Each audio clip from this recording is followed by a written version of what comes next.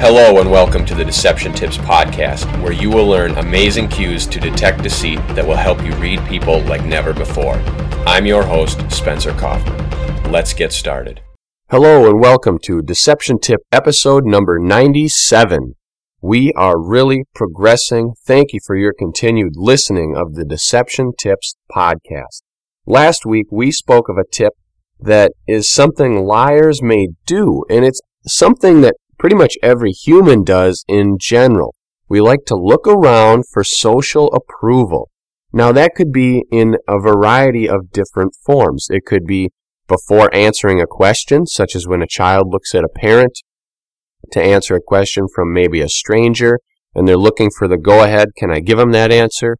Or something where maybe the stakes are a little higher when a couple people have a story to tell, and they don't know who's going to tell the story or who's going to speak, so they look at each other for the go-ahead. You can tell it. No, I'll tell it.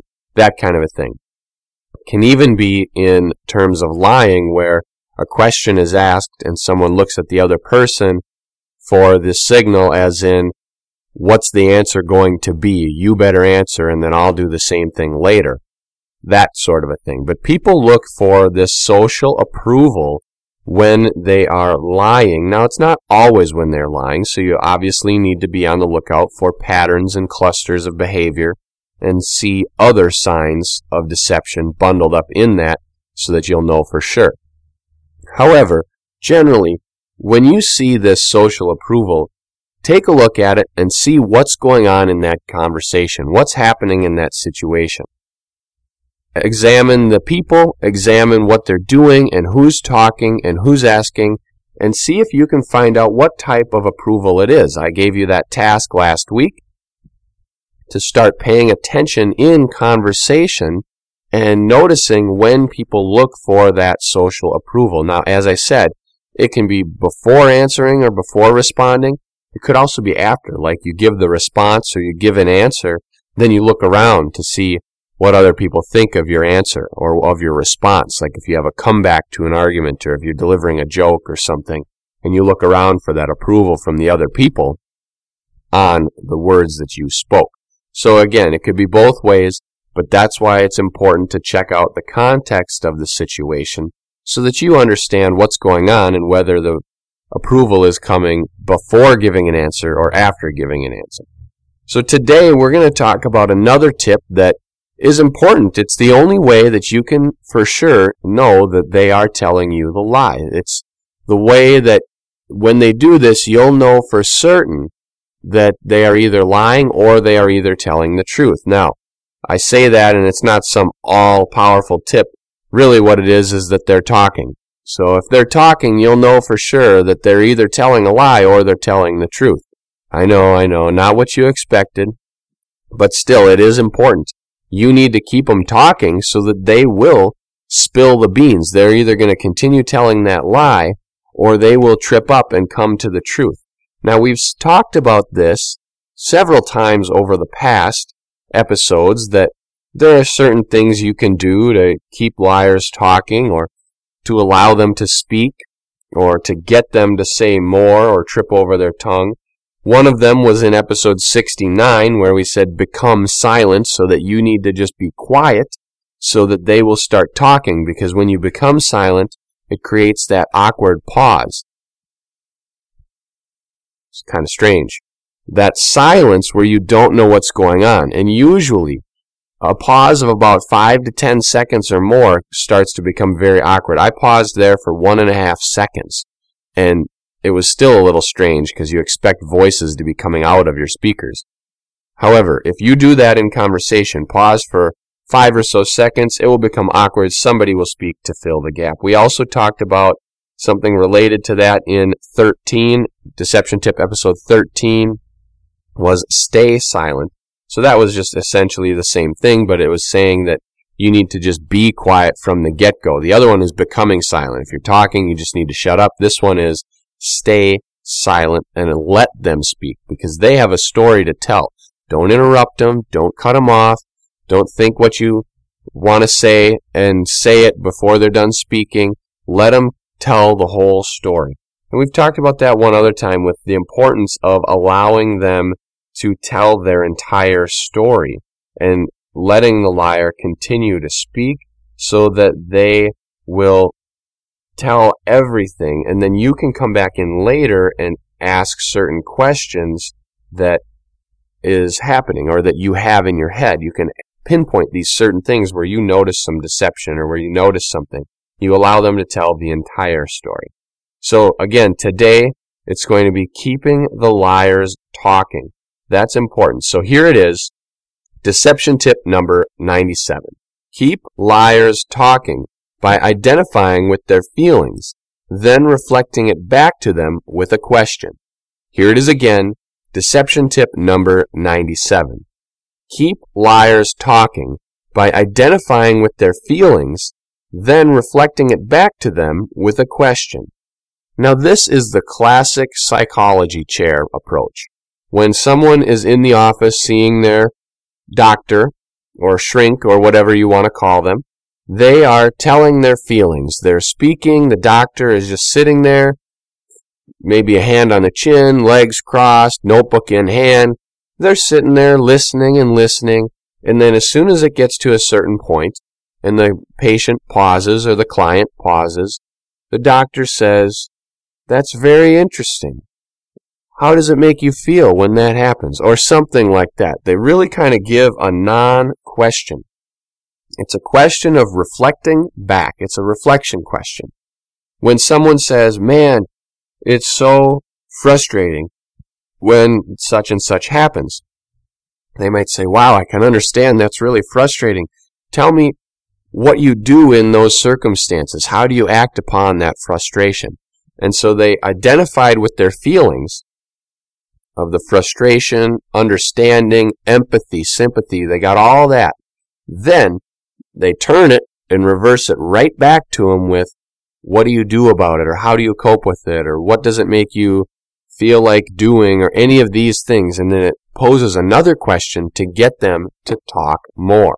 So that is how you can keep liars talking as well. You can identify with what they're saying, switch it around, and point it right back to them as a question to get them to continue speaking. Now we're going to talk a lot more about this and also about what type of question it is imperative that you use coming up right after this.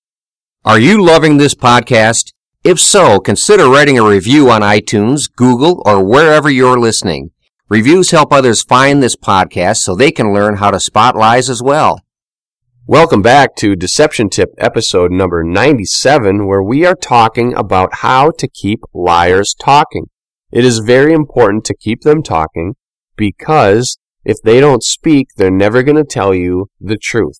You need to keep them talking so that they eventually will start to speak the truth. They will have contradictions in their lies. You'll be able to call them out, and the truth will be heard. Now, before we took the break, we saw a little bit of a thing on how you can reflect the questions back to people, and there was one thing very important about the type of question that you need to use when reflecting back. Hopefully you already know, but the question that you want to use is an open-ended question. You want to phrase a question so that they need to provide you with a narrative response. You're not looking for a yes or no answer. So if you rephrase the question like, "Wow, I understand that's really frustrating. Does it make you feel angry when that happens?" Well, now they can simply say yes or no. Instead, you should say, "Wow, I can understand that's really frustrating. How does it make you feel, or what does it make you feel like doing when that happens?" Obviously, how it makes them feel, they're going to say frustrated because they just told you about it. So if you do something like that with asking, "Does it make you feel angry?" Yes, it probably does lead to anger, but unless you use the term anger, they're not going to make that connection, or they may not make that connection, and they may just answer frustrated because they just told you that, you idiot. So make sure that when you are asking questions, you are specific in your line of questioning. You need to be detailed so that they know exactly what you are communicating to them and what you're looking for. We talked about that in an entire deception tip of its own. Deception tip number 83, be precise. We spoke about being precise in your line of questioning because unless you're very specific, liars may take and twist it around or give you non-answers or different things that aren't related to what your question was. Therefore, make sure that when you are taking this stuff, you're identifying with their feelings, you reflect it back to them. You reflect it back to them with a specific question that gives them the opportunity to give you a narrative response. You're looking for an explanation. Your goal is to get them talking even more. So now, if the liar is being uncooperative, and maybe they haven't given you too much, or they haven't said too much, you can still identify with them. You can still identify with whatever they've said, even if it's not a feeling or something, but they've said that something happened. Don't be afraid to step out of the comfort zone a little bit here and start to identify with things, even if they don't really identify with you. Remember, we talked about how important it is to relate to liars, and that when you relate to them, they may be more apt to tell you stuff because they feel like you guys have something in common. That was deception tip number 84. Again, you need to be careful what you want to relate to, though, because if they say, yeah, I had such a great time, I broke the window on this thing, the storefront before running through, man, what a rush that was. And you say, wow, yeah, a rush, that must have been great. Okay, wait a minute. Now you're starting to identify with the crime they committed, which is what you're trying to prevent or what you're trying to get the truth out of. So be careful what you're identifying with. Again, that's why you need to be very detailed and specific in your relating language and questioning. So if they say, wow, what a rush, you could say, you know what? I remember one time that I went skydiving. You may have never gone skydiving. And I felt this heart pounding. My body was shaking. I was sweating. And I could feel my heart. I thought it was going to just blow right out of my body. It was a huge rush. Was that something like what you felt? Now, that's a yes or no question, but it relates to their rush. Now, they're going to probably say, yeah, it felt like whatever. Or if they just say yes, say, well, tell me how it felt for you. What did your body feel like? And now they're going to open up and speak all about the physical symptoms of whatever their adrenaline rush is. So that's how you can do it. Make sure you're identifying with something that is more positive rather than whatever it is you're trying to prevent or the wrongdoing. You don't want to identify with that. If you identify with that, now they're starting to blur the lines and they don't know, okay, wait a minute, if he's identifying with this, but yet I might be in trouble for doing it, but he's done it, well, why would I be in trouble for doing it? They'll get confused. The black and white will now become gray. As you know, it is already gray, but you need to make it as black and white as possible. It needs to be completely separated and distinguished so that they will be able to tell the difference. They need to know right from wrong in that instance. You're telling them what's wrong and you're telling them what's right. And the things you identify with need to be things that not only keep them talking and make them feel like they relate to you, but also they need to be things that are just and moral and right. They can't be the wrongdoing things.